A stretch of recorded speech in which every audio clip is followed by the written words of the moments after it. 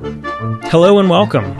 You've found the Social Work Podcast. My name's Jonathan Singer, and I'll be your host as we explore all things social work. You've probably heard of it. Maybe your professors asked you to write a paper on it, or your agency said you had to do it. Maybe you research it. Maybe you teach it. Maybe you love it. Maybe you hate it. Maybe you wish I would define the pronoun it. Okay, fair enough. Today's episode of the Social Work Podcast looks at the dance craze that's sweeping the profession, the evidence-based practice.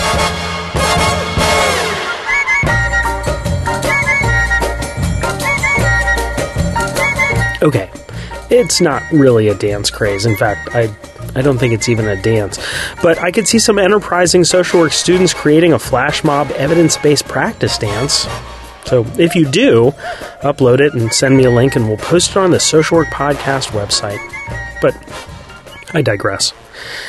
I wanted to do an episode on evidence-based practice because it's been the subject of a lot of debate in social work. One of the controversies is over how to define evidence-based practice.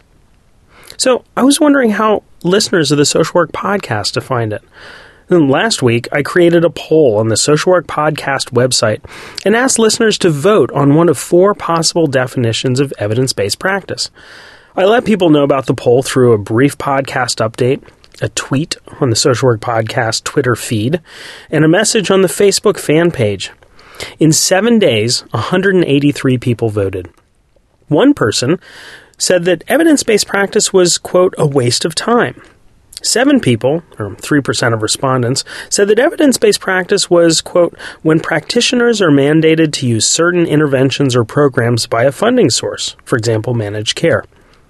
58 people, almost a third of respondents, said that evidence-based practice was, quote, using empirically supported treatments, for example, dialectical behavior therapy or multisystemic therapy.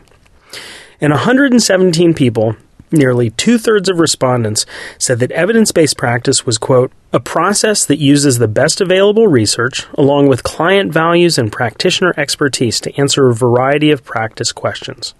So, who's right?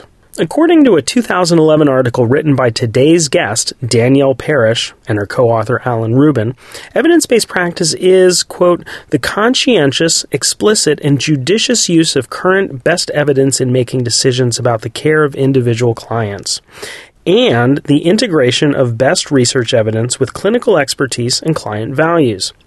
In other words, evidence-based practice is a process that uses the best available research, practitioner expertise, and client values to answer a variety of practice questions. So, why isn't dialectical behavior therapy or one of the agency-mandated programs considered evidence-based practice? Stay tuned and find out. In today's interview, Danielle and I talk about the difference between process of evidence-based practice and evidence-based practices, also known as empirically supported treatments. We talk about why social workers should use evidence-based practice process. Danielle identified some of the limitations of the evidence-based practice process, resources for social workers interested in accessing the evidence base, and ways that social workers could support each other in being evidence-based practitioners.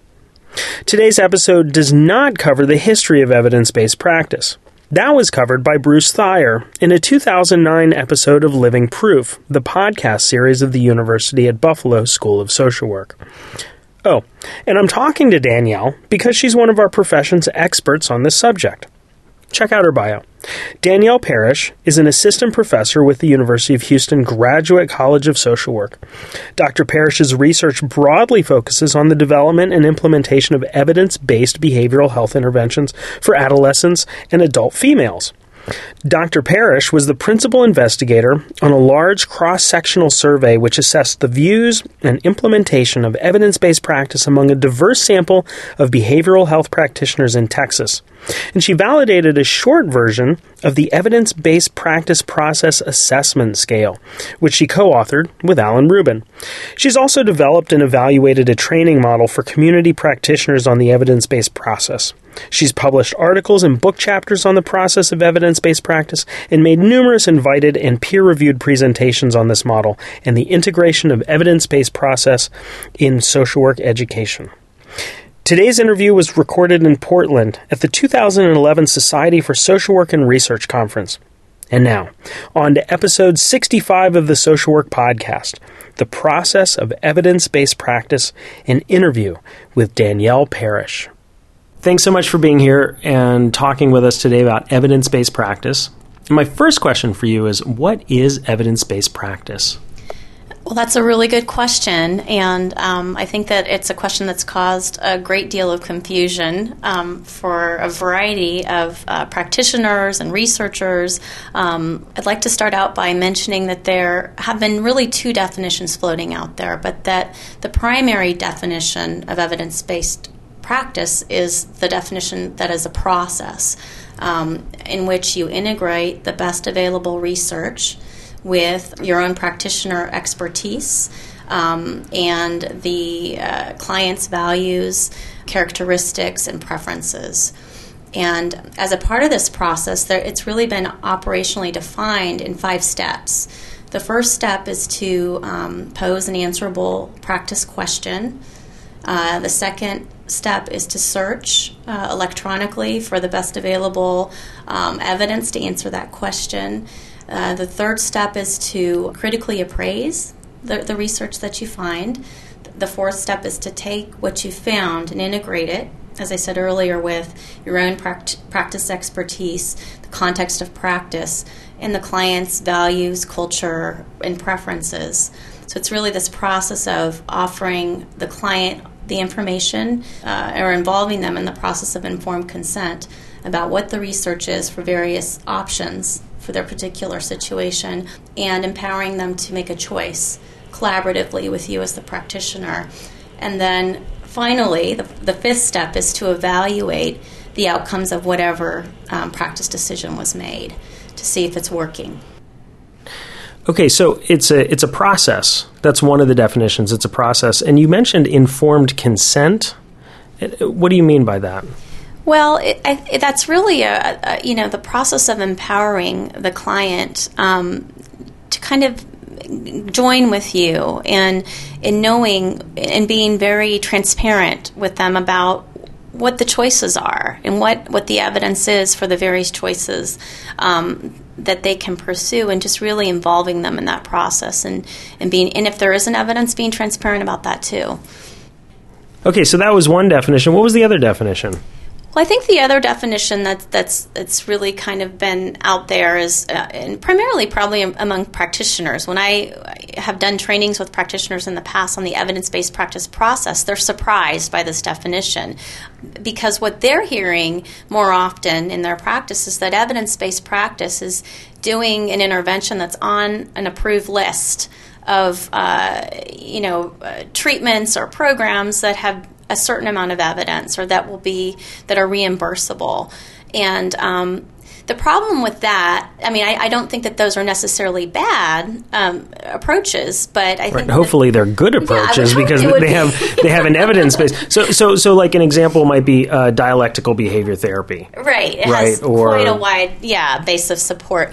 But I think that what we're missing when we take something off a list and we apply it to everybody is that we're not taking into consideration the variation in how clients present and what might be culturally appropriate for them or acceptable. And so I think that the process allows us a little bit more ability to kind of take those contextual issues into account, and but also still consider the research evidence. So the process of evidence-based practice would allow you to see a client, figure out what they need, figure out what you're comfortable doing, figure out what the research says is best to do in this situation, if there is research on whatever your client's coming in with. And that's different from evidence-based practices. Right, or as some people would say, empirically supported interventions. That's, I guess, one way to differentiate and keep it less confusing is that we have the evidence-based practice process, and then we have empirically supported interventions. Okay, so that'll be good. So from now on, anybody who's listening to this will say empirically supported interventions or treatments rather than evidence-based practice for those off-the-shelf manual kinds of approaches. Is that we're making a paradigm shift here? I think that'd be wonderful. Okay. I think it'd be less confusing, but I don't know if it's going to happen. Okay. Well, we'll do. This will be like our single system design. Right. Like, is there a change after this podcast? Right. This is the we'll AB. Evaluate this practice. Right. There you go. Yeah. Okay. What are some of the assumptions behind advocating for social workers taking an evidence-based approach to service delivery? That's a great question. I think the primary assumption to this approach is that research is an important part of decision making and practice, and that, however, I think the EBP process approach says it isn't the only important aspect of making practice decisions. So it's kind of so. I think that's how it differs from past practice, is that largely we've relied on authority or tradition or our supervisors to kind of direct us in the right path for our different practice decisions that we're making. And the process really says, let's integrate one more thing into this decision-making process. Let's consider the research in a systematic way. And I suppose that the reason we have this assumption is because we know from the past that there are things that have made sense theoretically that should work, but really haven't and have been harmful. So what's an example? So one example is critical incident stress debriefing, which is an approach that's typically used after a major disaster or traumatic event, where you kind of involve or get a group of people together and like first responders, right? Like first responders, and basically what we found through research over time, it made sense at first to kind of just address it and make people feel safe and process the event. However, what we found over time is that it actually results in an increase in the number of people that develop PTSD. That's one example. The DARE program, which we've sunk a lot of money into over the last several years, I guess, decades at this point, yes. and which wasn't effective, and we knew for a long time that was the case. The Scared Straight program. And part of the problem is that we could be harming individuals, and the other issue is that we could be wasting resources. So what you're saying is that it's not enough just to use practice wisdom.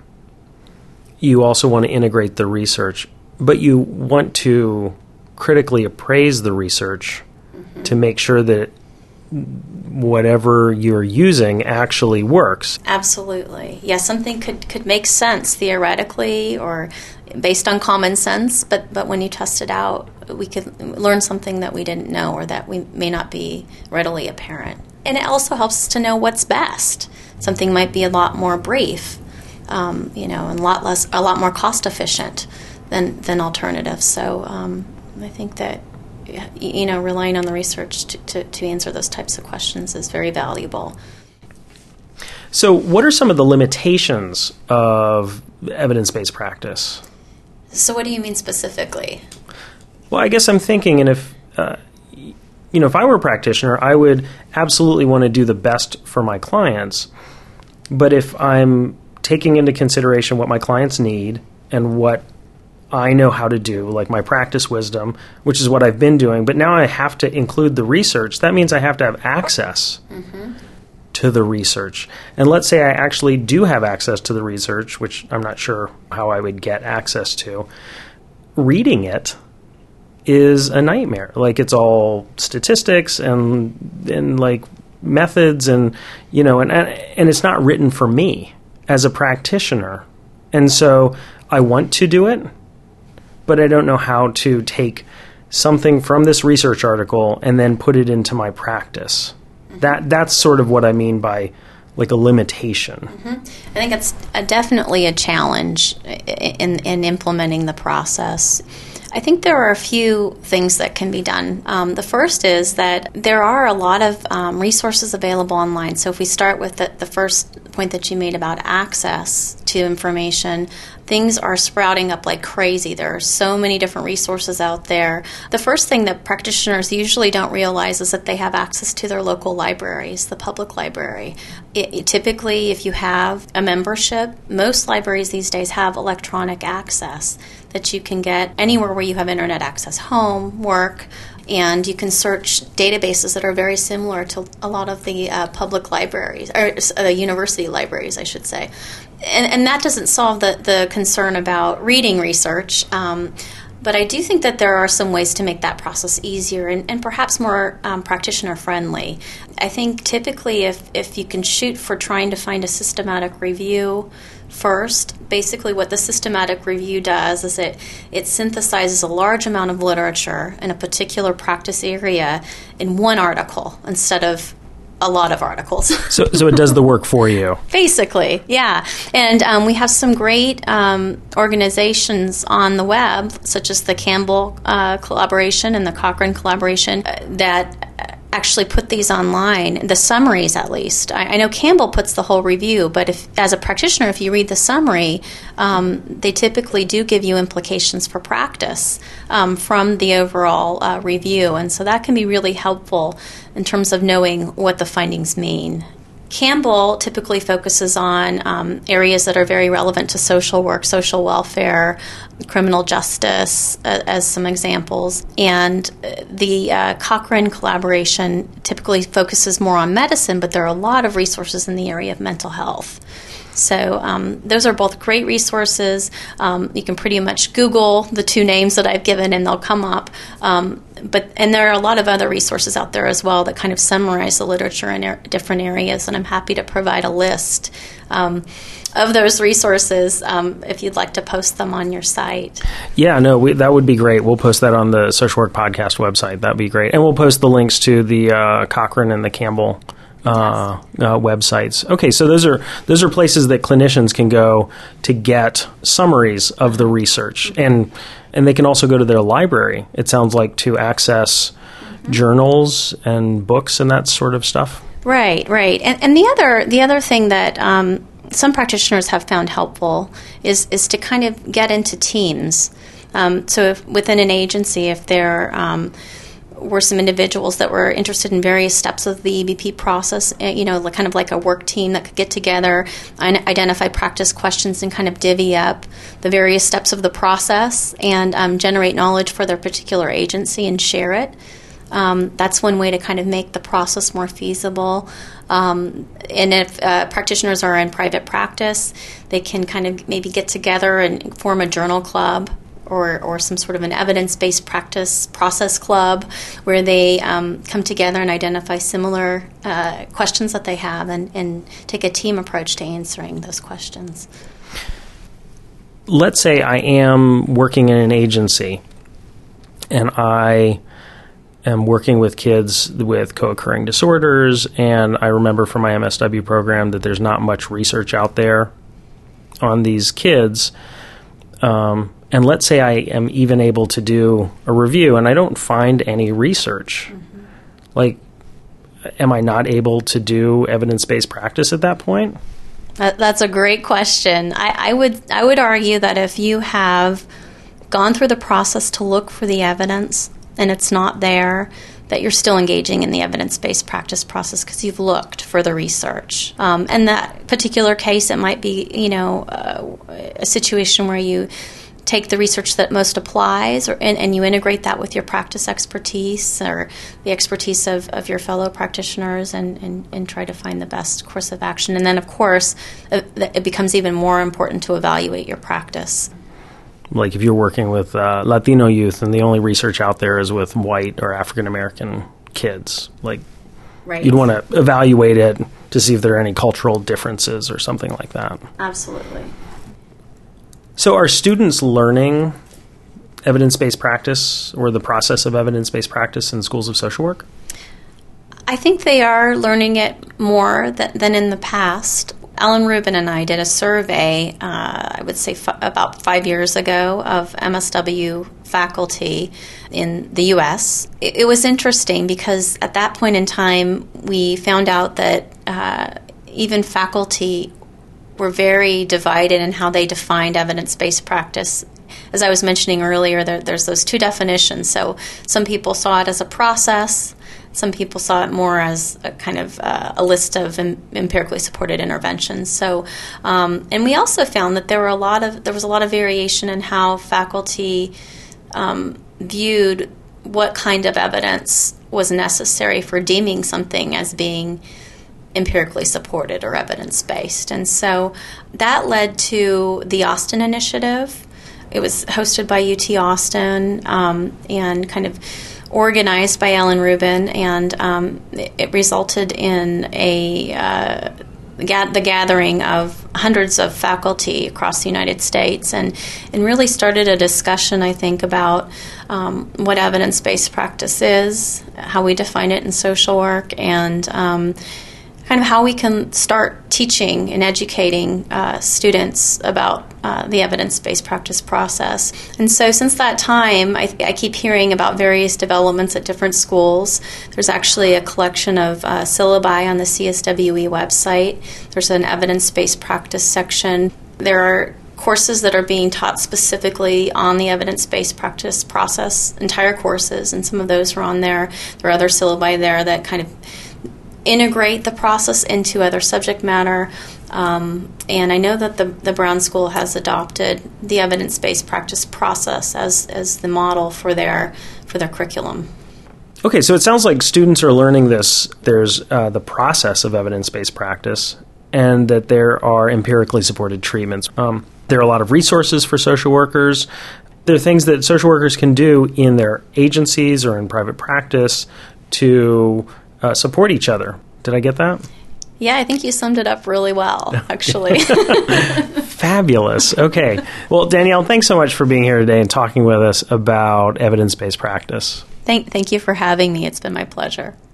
I'm Jonathan Singer, and thanks for being with me today for another episode of the Social Work Podcast. If you missed an episode or have suggestions for future episodes, please visit socialworkpodcast.com. If you'd like to support the podcast, please visit our online store at cafepress.com/swpodcast. To all the social workers out there, keep up the good work. We'll see you next time at the Social Work Podcast.